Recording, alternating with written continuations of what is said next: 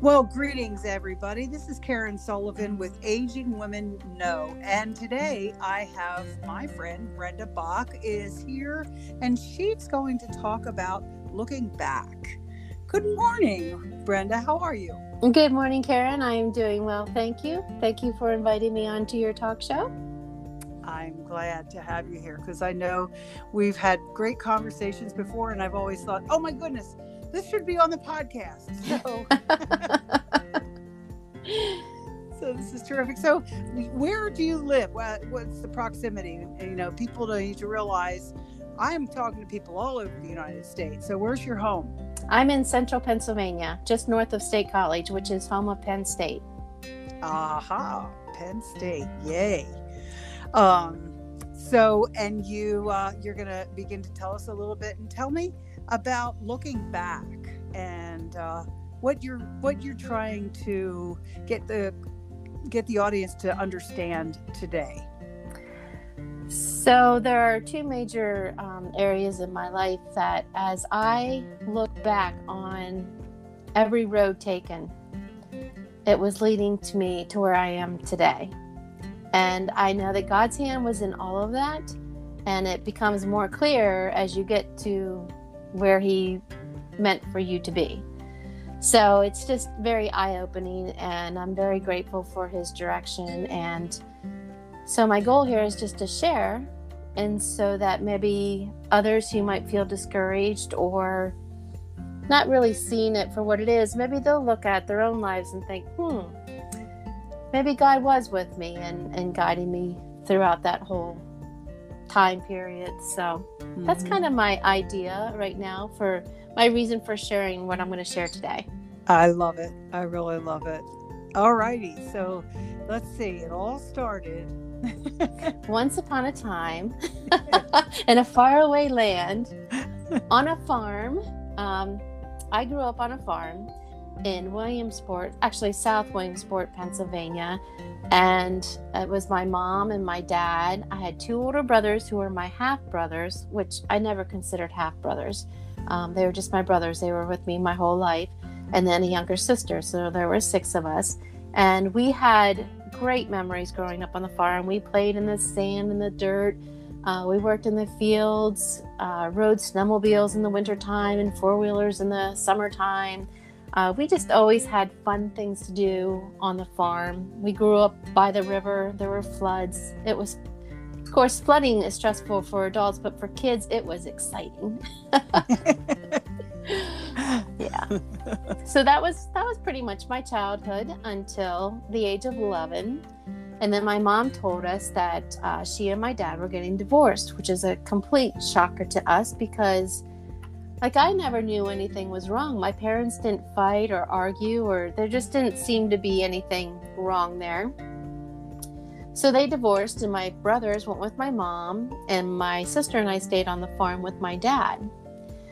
So that changed a lot in my childhood, and I kind of knew right then, I put it in my mind then that divorce is not something I wanted as an adult. Nobody does. Nobody does. Right. But that's just what I started thinking early on, as I started to date and get older. Yeah. So, and another thing somebody told me is you marry the person that you can't live without. So that was another thing. And those were 2 very key things in my mind as I went through life. That was part of your gauntlet, right? So you right. had this measuring rod. That's good. That's great. And it's good to have that measuring rod because in each relationship, I would ask myself, is this someone that I can't live without? And I only had 3 major relationships that I really had to stop and ask myself that question. I dated the same guy all through high school. And he was 2 years older than me, so he went in the military. We got engaged end of my senior year, which is pretty young. Yeah. And but when I went to college, I met somebody else, and it just showed me how different life could be with somebody else, So I broke off my engagement and started dating this guy. And like I said, I felt like looking back, like, this is how God directed my life. Mm-hmm. So I finished college. It was 2 years school. I moved to Bellefonte, Pennsylvania, which is on the other side of State College.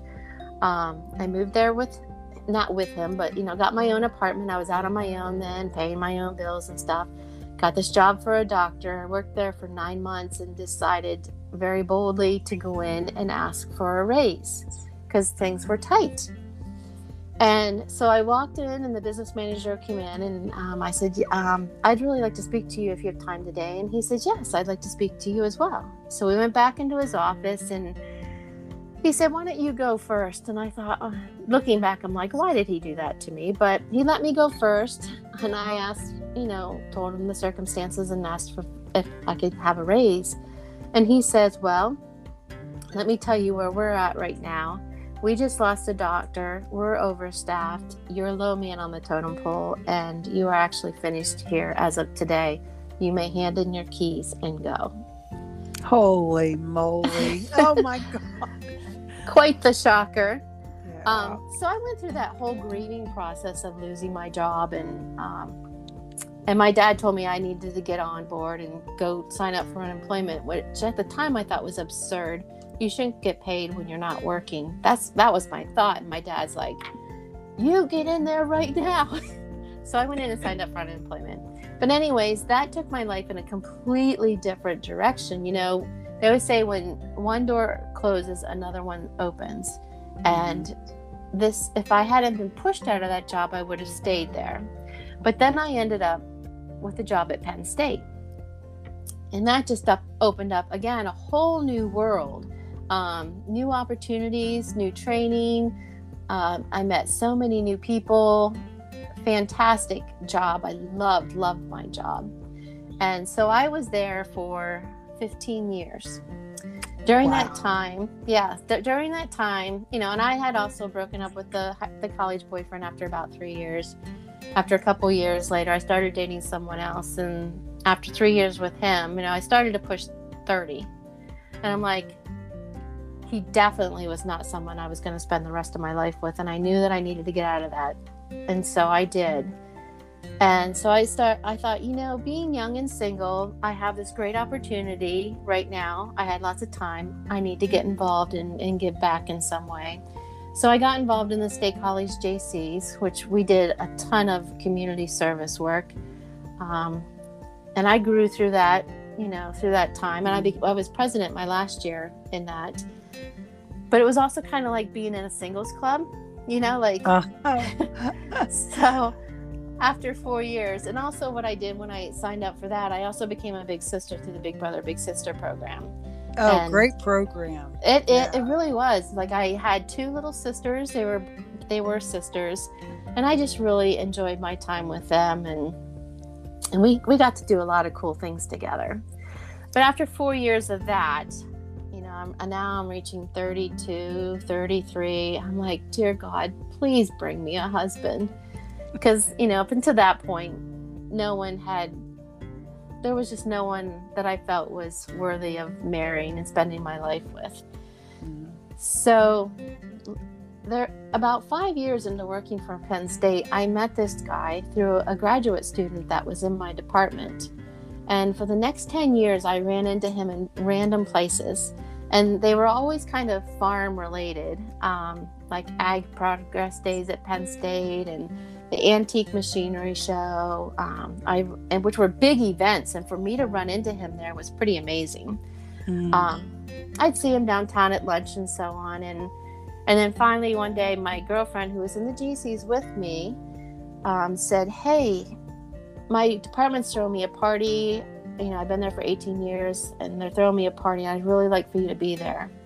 And I was like, okay. I wasn't really crazy about going. I was headed to Williamsport to visit my family for the weekend, but I went. And when I walked into this restaurant, I looked down at the bar and I was like, oh my goodness, there's Randall. I forgot he worked in this department. I said to my girlfriend, I'm going to go down and I'm going to say hi to him. She says, okay. So I went down and I said hello to him, and he turned around and looked at me and goes, hello, Brenda. And it was like it was over. it was over from then on. Like, we spent the night together, like, talking. We had dinner together during this event and made arrangements to see each other the following week. And we were engaged 6 months later and married 7 months after that. Oh, wow. Oh, my goodness. So finally, at age 35, I finally got married. And I kind of went full circle as far as, like, I now live on his family farm. And my children are the 5th generation of Bocks to live here. And it's just a very happy life. We're very happy together. And he was well worth the wait, for sure. And I just appreciated all the paths that I had to go through, the different roads, broken roads even, to get to this point. Mm-hmm. That's exciting. Wow. What a neat story. And did he ever share with you, when he had an idea that you were the one? Well, guys don't usually do that, but I'm asking anyway. Well, I don't know. I think we kind of, he did ask me out for lunch during a time in that 10-year period, and I was dating someone else. And I said, I don't even know why I went out to lunch with you, because I was dating someone. And he goes, I knew then that you weren't happy. He didn't pursue it or anything. We just had lunch and that was it. But literally within, so we saw that party was on May 17th. And like a couple weeks later, we were planning our kitchen together. Oh, golly. He was putting in a new kitchen. And I mean, it just went very quickly. Like, we just knew. We both knew. Right. I guess he told his friend after one of our first dates that I'd soon be getting my wedding dress. Oh, my gracious. That's neat. That's really neat. But, when we talked about being with someone that you can't be without, we would go out to lunch during the day. And then, he lived about 30 minutes away from me. So we go to lunch. And then at lunchtime, he'd give me a kiss and say, I'll see you tomorrow. And tomorrow just seemed so far away. Like, that just was too long to wait to, like, be with him again. Right. And so we just, we just really enjoyed being together. And but it went fast. I was pregnant on our first anniversary and pregnant shortly after that, after I gave birth to our first child, Sarah. So 2 kids in a couple years, and it was fast and furious. So, and since then, have you continued to see the hand of God working through your life? Yes, there is another time that really, really stands out to me. And that was when one day my son was in preschool, and I had just a little bit of time before I had to go pick him up. And I felt this very strong urge to go to Goodwill. And I thought, this is weird, because I really felt like I needed to be there. So in the few minutes I had, I ran down there. It's just between here and the preschool, basically. Walked in the front door, and there was a woman that I had known for over 30 years. She was a Shackley distributor. My mother was a distributor under her. And she was just always very lively, very vibrant. She was happy to see me. Apparently, not apparently, that's another thing. Her sister lives in town here. And so she was in town visiting her sister. And but she just asked me what I was doing, and I said, I'm a stay-at-home mom, a couple other things. And I excused myself because I was on a tight schedule. I wanted to go back and look at the kids' clothes and stuff. Well, she followed me back there. And I thought, oh my. And then she started talking about Shackley and this business opportunity and cars and cash, which, I had no interest in. I have no interest in a business and all of that. I was very happy with where I was at, just being a stay-at-home mom. But what was bothering me and kind of working in my mind is my mom had been going through cancer treatments. Well, she was currently in remission. But I thought, you know what? There's a reason why more people are getting cancer these days. And I didn't know what it was, but I knew that there was something that's causing it.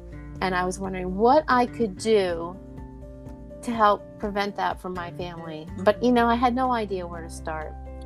But the more I thought about Shackley, I thought, well, maybe this is where I'm supposed to start. because I, didn't have a lot of money to waste on products that don't work or weren't as safe as what I was told they were. So after a lot of prayer and research, I talked to my husband. I said, I think this Shaklee thing is what I'm supposed to do. And he said, my dad swore by Shaklee. And I was shocked. Wow. I'm like, what are you talking about? Well, his dad had cancer. And when his parents got married, he was only expected to live for 2 years. But they went ahead and got married anyway. And they were married for 30 years before he passed. Wow. So I thought that was like a great testimony to the product and life with Shaklee. Mm-hmm. And then the other person that I told kind of quietly, like, oh, I started a new business. And they're like, well, what are you doing? And I said, have you ever heard of Shaklee? This is my pastor's wife.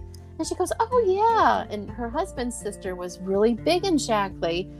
I thought, okay, this is definitely what I'm supposed to do, whether I like it or not. Right. And, the thing that we know, and we're not saying that it cures, the products cure things, but they help the body in conjunction with nature to have all of the nutrition that you need so that your body can fight off different things, sometimes with the help of medical care and sometimes without, and so that's incredible. That is so neat.